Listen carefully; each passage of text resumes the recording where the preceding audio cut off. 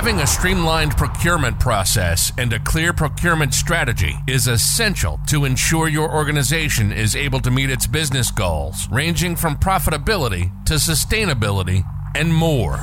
This is Smart Consulting Sourcing, the only podcast about consulting procurement or how to buy consulting services. You'll get tips on how to use consulting, buy consulting, and managing the consulting. Tips and tricks from the pros. Let's do this. This is Smart Consulting Sourcing. And now your host, Ellen Lafitte.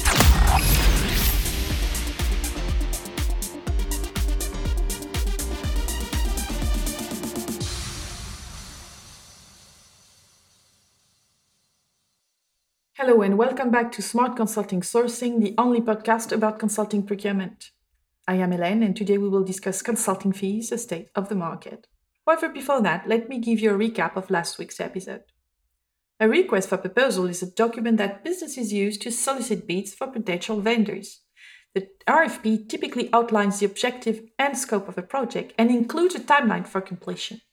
Vendors then submit their proposal, which are evaluated by the business. The RFP can be used for a wide range of projects beyond consulting, from web design to event planning. And the reason why it's so important for consulting services is that it helps to clarify what your requirements are and what type of consulting firm you should hire to get the best value out of the project. And RFP helps you to set a timeline of the project, balancing the project scope, the manpower, and internal milestones. It would define the results that you seek, and additionally, RFPs help to ensure that the projects are well planned and organized from the outset. In short, RFPs are a vital part of the modern consulting world, and there's a good reason why it's here to stay. So the key to writing a successful RFP for consulting services is to be clear and concise about your need. This will help you to attract the right consultants and get the best proposals. And consultants love nothing more than a well-defined RFP. That's because it allows them to focus on developing the best solution for the client rather than wasting time trying to figure out what the client actually wants. Consultants also prefer RFPs that are clear and concise. This makes it easier for them to understand the scope of the project and identify any potential red flags. So if you're thinking about issuing an RFP, remember to keep it clear, concise, and cost-effective. However, this week, I want to discuss about consulting fees. When you're hiring a consultant, it's important to have a clear understanding of the fee structure. Knowing how the consultant charges will help you set a budget for the project and understand the overall costs. It can also be helpful in negotiating a fair rate. Be sure to ask about the fee structure upfront so that there are no surprises later on. By knowing the consulting fee structure, you can be sure that you're getting a fair rate for the services you need. Otherwise, you could end up paying more than you expected, or worse, not getting what you paid for. So how does a consultant define their fees? Despite all the bad press about consultants and their fees, discussion should primarily be about impact and value. This does not prevent you from having a closer look at the structure of the fees and make sure you're using the right compensation model when working with consultants. Depending on the sort of consulting work being done and the location of the consulting business, consulting costs can vary greatly. While working on a project, a consultant will incur a variety of costs, which they will include in their compensation.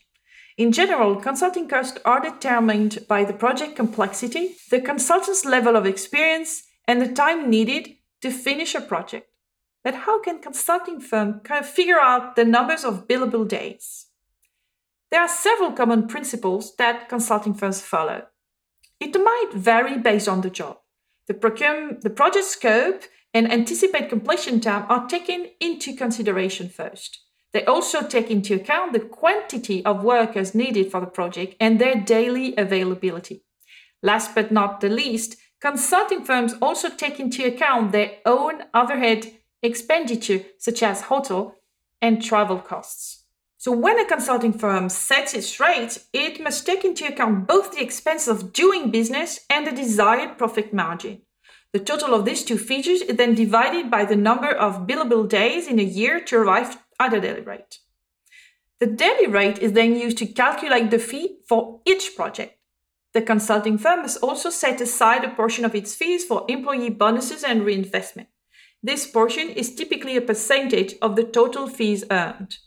By carefully setting its rate and budgeting for expenses, a consulting firm can ensure that it remains profitable while also providing its employees with fair compensation. Everything beyond this target is partner bonus. After all, consulting fees can vary widely, and it can be tough to know whether you're getting a good deal. Here's something to keep in mind. The daily rate of a consultant includes all fixed costs, like administration, marketing, commercial, thought leadership, and idle time. Don't take me wrong. I'm not saying the consulting fees are not sometimes outrageous. I'm just explaining the logic behind them. And let's not forget that when you hire a consultant, you pay for the value you get, not the time. Here's the thing. Consultants are in the business of selling their expertise. And the expertise is worth a lot of money. After all, they spend years honing their skills and knowledge, writing white papers, developing new methodologies. And while they're doing that, they can't bill hours to the client, right? To put it bluntly, they know things that you don't. And they can provide insights and solutions that you wouldn't be able to come up with on your own. And that's what you're paying for. When it comes to consulting fees, consultants typically use different structures which come with a specific set of risks. The first is deliverable-based fees or flat fee. For their projects, the majority of consulting firms employ a flat fee structure. The consultant will assess the work that needs to be done and assemble a small team. The overall cost for the team to complete the task will be included in the charge.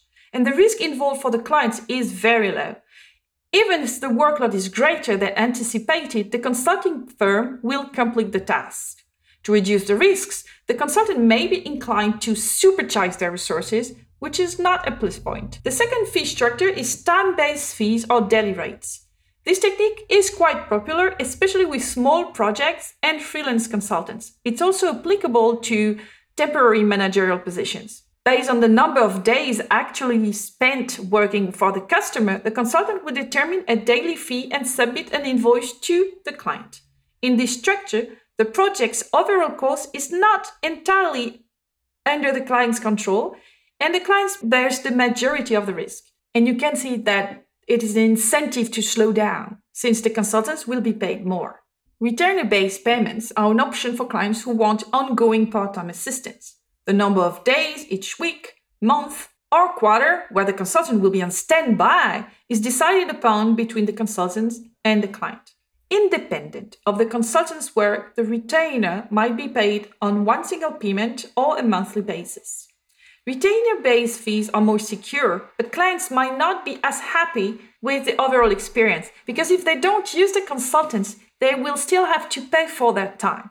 Besides, you might become a secondary client if your consultant lands a full-time project, and that's never a good thing. Clients just love the idea of performance-based fees. Why wouldn't they? It's a way to pay based on results rather than time spent working. After all, the consultancy world is all about results, right? But here's the thing. Performance-based fees can be tricky to navigate for both clients and consultants.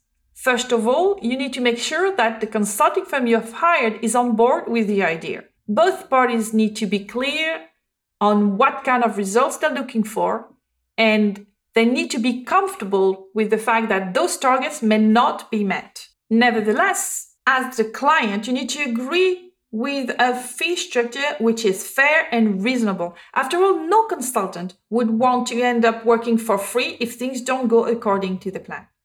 If you're thinking of implementing a performance-based fee structure, make sure you do your homework first. For consultants, it's a great way to get paid, but it's not without challenges. The risk involved for the clients is very limited in this scenario. So let's have a quick look at numbers. First of all, it's difficult to know the details of daily rates since it is rather secret and often blurred by huge discounts offered under the disguise of the commercial effort. In major companies, there is a 5 to 8-fold difference between a senior partner and an analyst due to the seniority, knowledge, and the fact that most partners spend half of their time on business, networking, and thought leadership. Looking at the MBB and Big Fours. MBB sure makes the most of the revenue because it's more expensive. The numbers regarding the revenue per consultant have grown in the past 3 to 5 years, where the average total of MBB is around $500,000 per consultant per year, while the Big Fours stand at a bit more than $200K. Indeed, the Big Four are hybrid players who sell more than just management consulting, unlike MBB, who are pure consulting firms, and that could explain the difference in the revenues per consultant. But there's a difference between capabilities and industries too. The cost of a PPM project is often much higher than the price of a high-level strategy study. Indeed, the daily rates are not standard across capabilities. Strategy consultants can charge up to 7 to 8 times more than operation consultants. More surprisingly, the difference between industries like financial services and traditional manufacturing is 3 times, for instance. One of the reasons is that consultants' salaries are higher, just like industries, but better than others. And the tip composition is also a big driver for cost. Let's take an example of an innovation strategy project, for instance. A small boutique will come with 1 senior partner, who will also the project manager, and 2 sidekicks that can be consultants or partners. The large consulting firm will come with 1 senior partner, 5 experts at 5% of their time, 1 full-time project manager, 2 or 3 full-time consultants, and potential back office expenses. But if we talk about team flexibility, the tiny boutique will have the ability to experiment with staffing and resource ramp-ups and ramp-downs. But the big business will be less flexible, as the partner must reserve the resources for a specific period of time. But to be true, what you get with big firms is potentially a more exhaustive study and a stamp of credibility. So, in conclusion, in recent years, we've seen consulting fees increase for many firms as demand from consulting services has outpaced supply. This has led to a competitive market for consulting talent, and firms are increasingly willing to pay top dollar for the best consultants. However, not all consulting firms are created equal. Some still operate on a lower cost model, offering competitive rates that can be appealing to budget-conscious clients. As the consulting market continues to evolve, we can expect to see changes in consulting fees charged by different firms. Let me explain why I think it's important to consider the value you get from your consultant. When hiring a consultant, one might be inclined to just focus on their daily rates. The problem with this approach is that it overlooks the team composition and the expertise of each individual in this team. Because you might end up with a team with higher daily rates that do the work much faster, and you will be on the winning side. Because you're not buying time, but value. And that marks the end of our podcast. Next time, I want to talk about how consulting buyers can stay ahead of a market booming for consultants. So stay tuned. Till then, stay safe and happy sourcing. And if you have other questions about consulting fees, remember you can always contact me directly on LinkedIn or by email because I'm always game for a chat. Bye and see you next week. Au revoir. You've been listening to Smart Consulting Sourcing, the only podcast about consulting procurement and how to buy consulting services. Pro tips on how to use consulting, buy consulting, and manage it. We hope you enjoyed the show, and we hope you've gotten some useful and practical information. We'll be back soon, but in the meantime, hit the website at consultingquest.com. Check out the blog at consulting.wiki and find the ebook Smart Consulting Sourcing, a step-by-step guide to getting the best ROI from your consulting, available on Amazon and other online sellers. Find us on LinkedIn, Twitter, and YouTube. For questions and comments, send an email to ellen.lafitte@consultingquest.com. See you next time.